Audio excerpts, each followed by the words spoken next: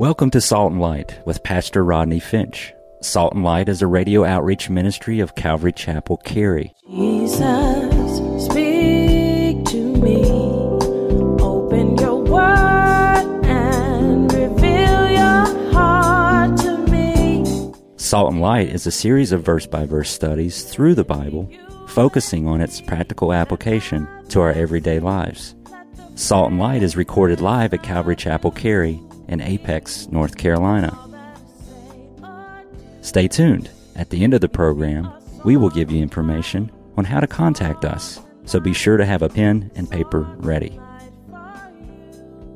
Today, Pastor Rodney will be teaching from the book of Matthew, chapter 5. So grab your Bibles and follow along. Now with today's teaching, here's Pastor Rodney. If you haven't been with us, we've been doing a study on the Sermon on the Mount. I like to point out that the Sermon on the Mount is the greatest sermon ever preached. I mean, ever. We've all heard some really good sermons. I know you've heard some really good sermons here at Calvary Chapel. Amen. Thank you, Lord. But this sermon is the greatest sermon ever preached because it is preached by the greatest preacher who ever preached. His name is Jesus. And here in Matthew chapter 5, Jesus is seated on the hillside in the area of Galilee. And he begins to talk to his disciples, and he's giving them the Beatitudes here in Matthew chapter 5. He's talking about being blessed. The word blessed means what? Oh, how happy. Happy are the people whose God is the Lord. Happy are the people who are poor in spirit, Jesus says to his disciples. Happy are the people who mourn over their sin, people who are meek and merciful and pure in heart, and people who are peacemakers, for they shall be called the sons of God. Jesus is giving them the Beatitudes. The Beatitudes. The Beatitudes are attitudes that ought to be in the lives of Christians if we are truly born again. Then we ought to have these attitudes in verses 1 through 16 of Matthew chapter 5. Now, the last time we gathered, Jesus uttered some very shocking words to the disciples as he said to them, "You and you alone are the light of the world. You and you alone are the salt of the earth." So the first 16 verses of Matthew chapter 5 describe the true Christian character. And the rest of the Sermon on the Mount, if you're taking notes, from verse 17 in chapter 5 through chapter 7, deal with Christian conduct. So verse 1 through 16 deal with Christian character. Verse 17 through chapter 7 deal with Christian conduct, and in that order. Why? Because character always comes before conduct, because what we are determines what we do.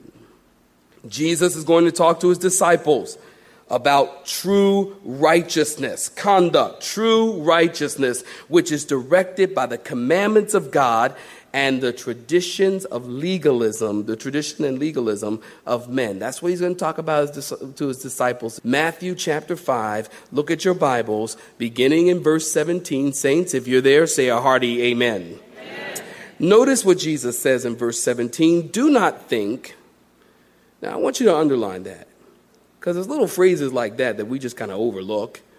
And it's like, we just overlook that stuff to get to the meat, what we think we understand.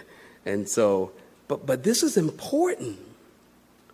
Man, this is huge. Jesus says, do not think. That's big. That I have come to destroy the law or the prophets. I didn't come to destroy the law or the prophets, but to fulfill. For surely I say to you in verse 18, till heaven and earth pass away, one jot or one tittle will by no means pass from the law till all is fulfilled. Whoever therefore breaks one of the least of these commandments and teaches men so, shall be called the least in the kingdom of heaven. But whoever does and teaches them, he shall be called great in the kingdom of heaven. For I say unto you that unless your righteousness exceeds the righteousness of the scribes and the Pharisees, you will by no means enter the kingdom of heaven. Now, when Jesus said this, the disciples, they were beside themselves. They were like, what?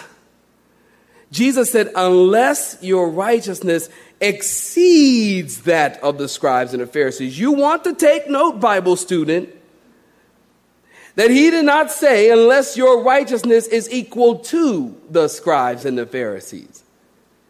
And he did not say unless your righteousness is as good as the scribes and the Pharisees, you shall by no means enter the kingdom of God. And he didn't say if your righteousness gets near that which is of the scribes and the Pharisees, you will by no means enter the kingdom of God.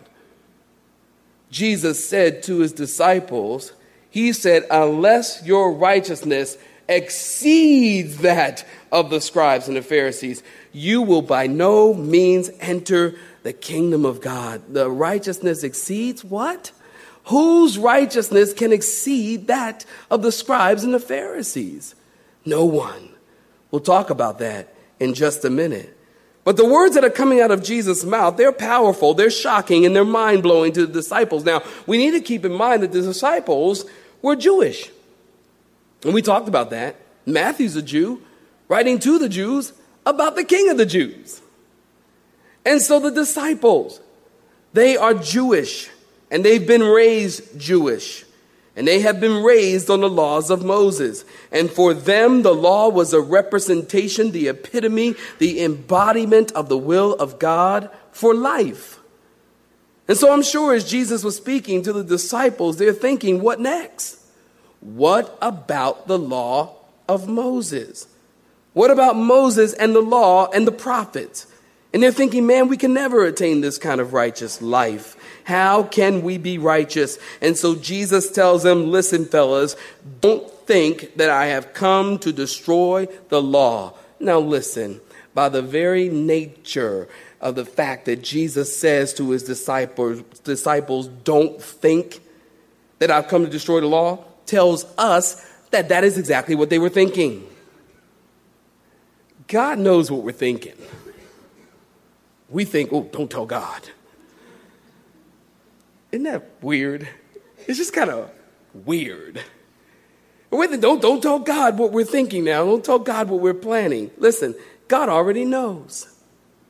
God knows. The Bible says he sees through you like glass. He knows the thoughts and the intents of the heart and of the mind.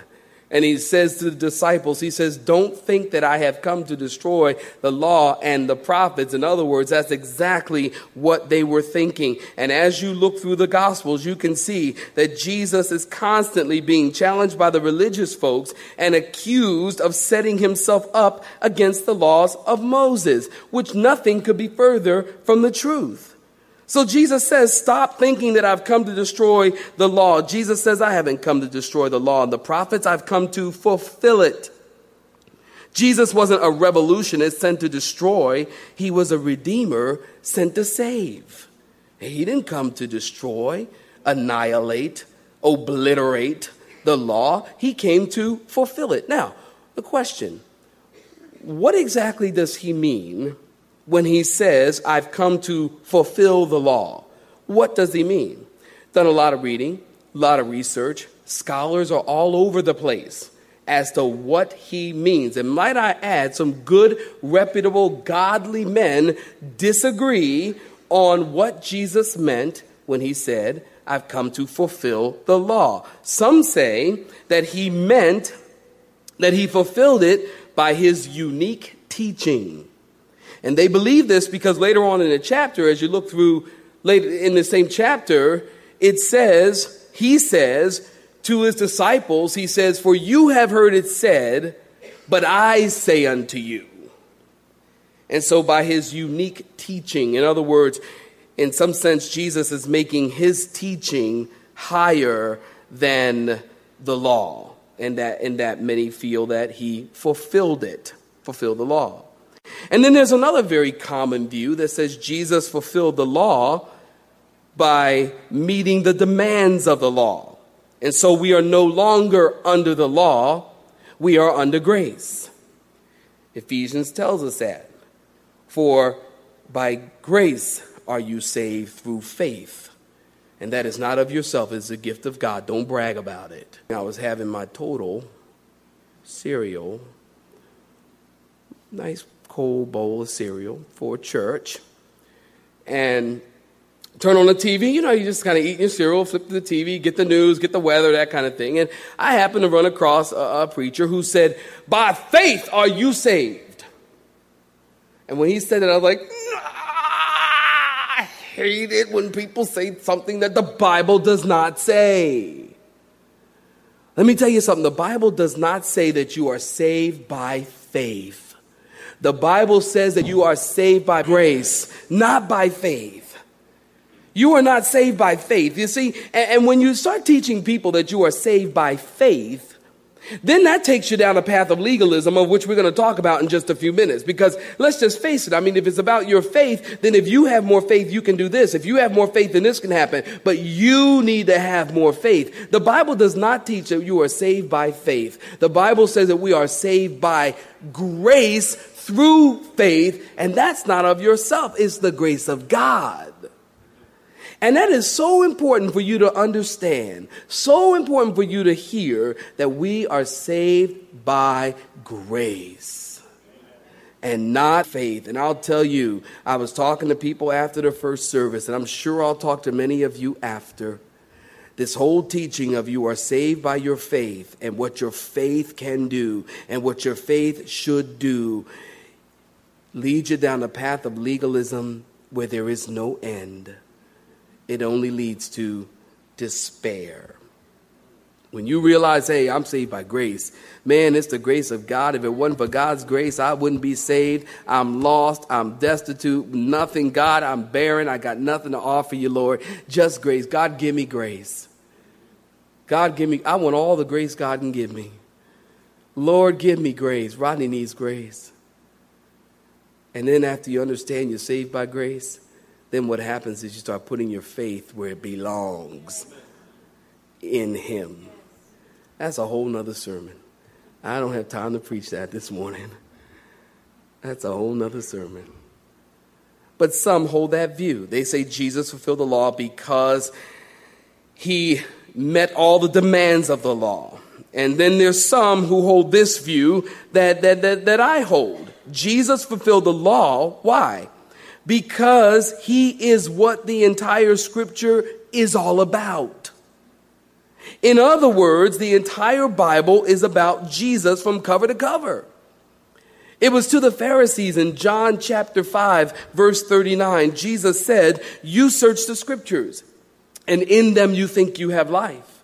But they are they which testify of me. In other words, Jesus is saying to the Pharisees, listen, if you're searching the scriptures, and you miss me. Now remember, the scriptures for them was the Old Testament, not the New Testament. So Jesus says to the Pharisees, now these are the guys who study the law. These are the guys who knew the law. Jesus says to them, you guys who study the law and know the law, if you're studying the law and you miss me, then you are missing the point. You are missing what the true law is all about. Jesus says, if you're studying law and you're missing me, then you don't know what you're talking about. And to the scribes and to the Pharisees, this was insulting.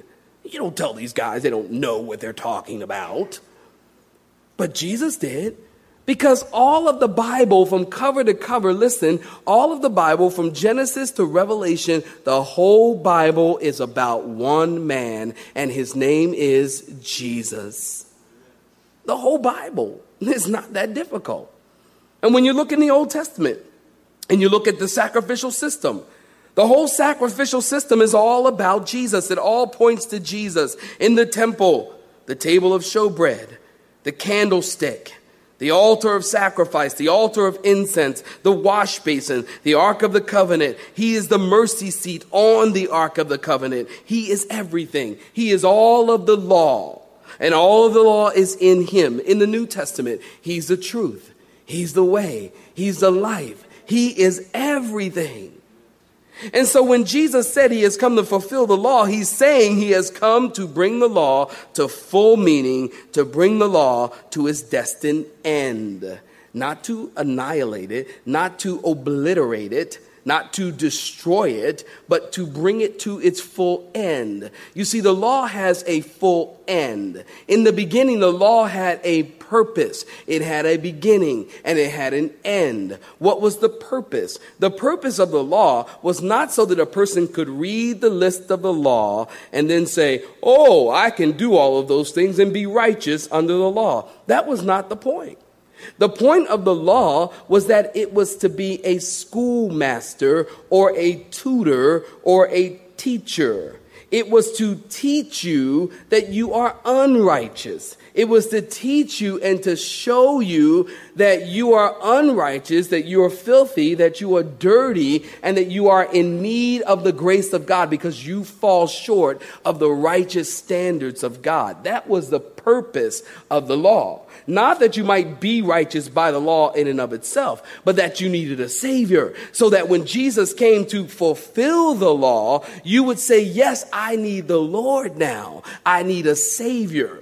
So the law had a purpose, the law had a beginning, and the law had an end. And Christ is the end of the law. Christ is the fulfillment of the law. And Jesus didn't add anything to the law except one thing, and that's perfect obedience. He's the only one who perfectly, in obedience, fulfilled the righteous requirements of the law. And so Jesus said, I haven't come to destroy it. I've come to fulfill it. Now notice in verse 18, Jesus says, assuredly I say to you, not one word will pass from the law until heaven and earth passes away. Now I love this. I love it when Jesus says, for assuredly I say unto you. Did you know that Jesus never runs off at the mouth? He never does. People do. He doesn't. Never does. Search the scriptures, you can see. Everything that Jesus says is important.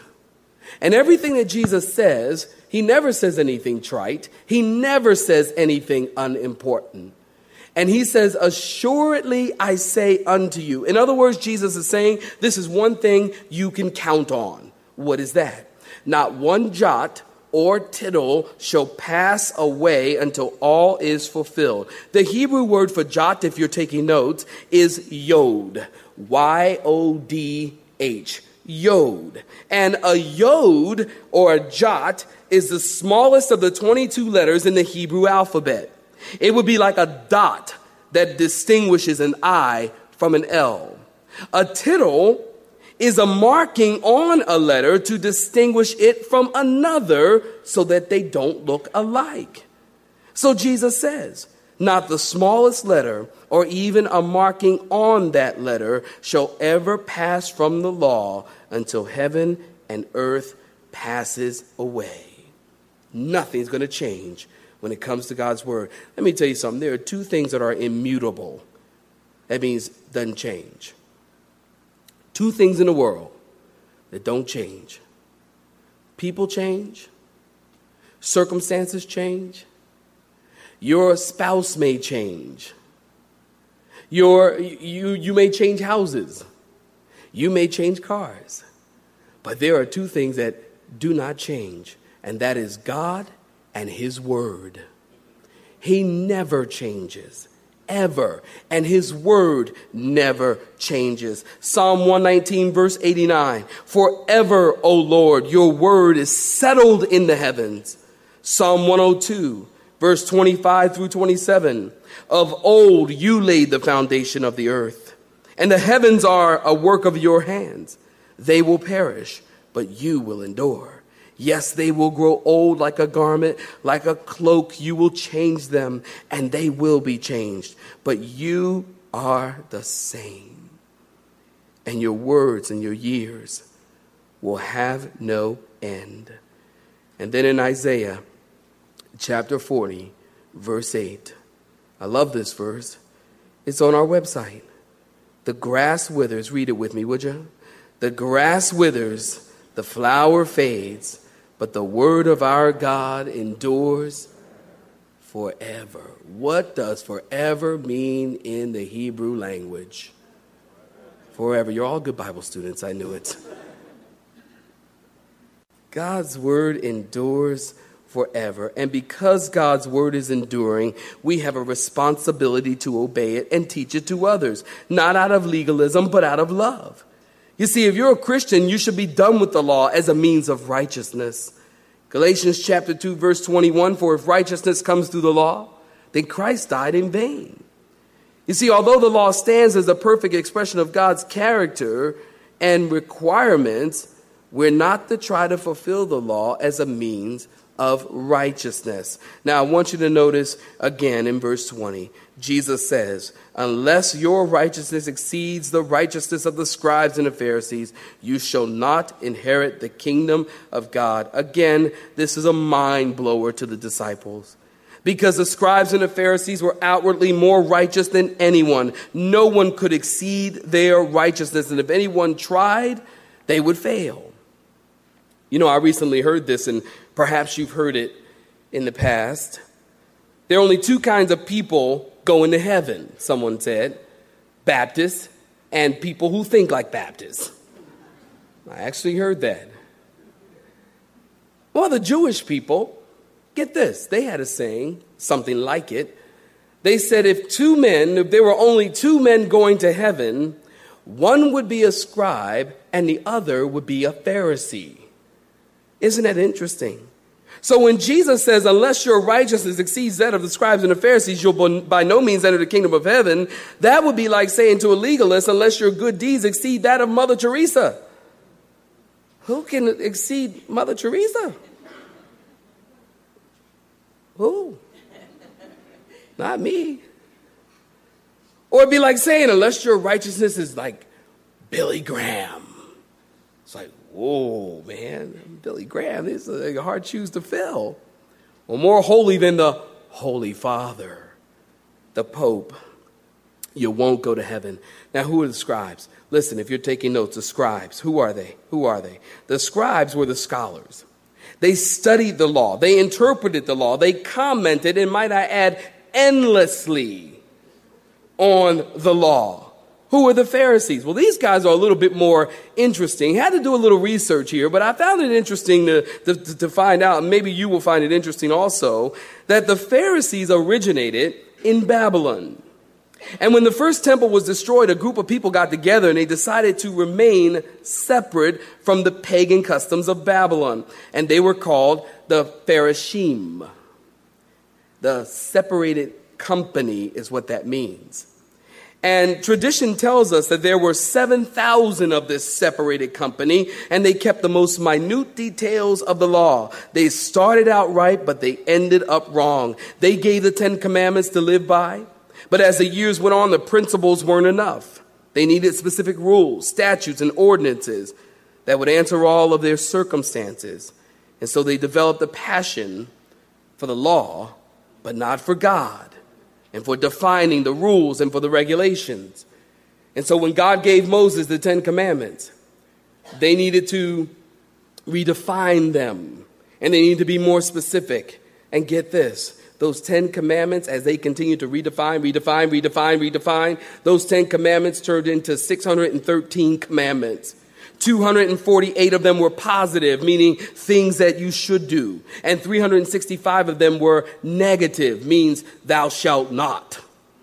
But isn't that just like a legalist? There's always going to be more thou shalt not than there is thou shalt do. Always. Now, because the law says, get this. Here's some of what they thought. Because the law says you shall keep the Sabbath and keep it holy, and you shall not work on the day of the Sabbath. In their passion, they began to ask, what is work? And they define work as to carry a burden. Well, then they had to define, what is a burden? And believe it or not, they would spend endless hours arguing over whether you should move a lamp from this table to that table on the Sabbath. You can't move your house furniture on the Sabbath. They would argue about, they said, well, if you had false teeth, You had to take them out. You have been listening to Salt and Light, a radio outreach ministry of Pastor Rodney Finch and Calvary Chapel, Cary, located in Apex, North Carolina. Join Pastor Rodney Monday through Friday at this same time. For information regarding service times, you can contact us at 1-800-293-0923. That's 1-800-293-0923. You may listen to today's broadcast in its entirety by visiting the media library on our website at cccary.org.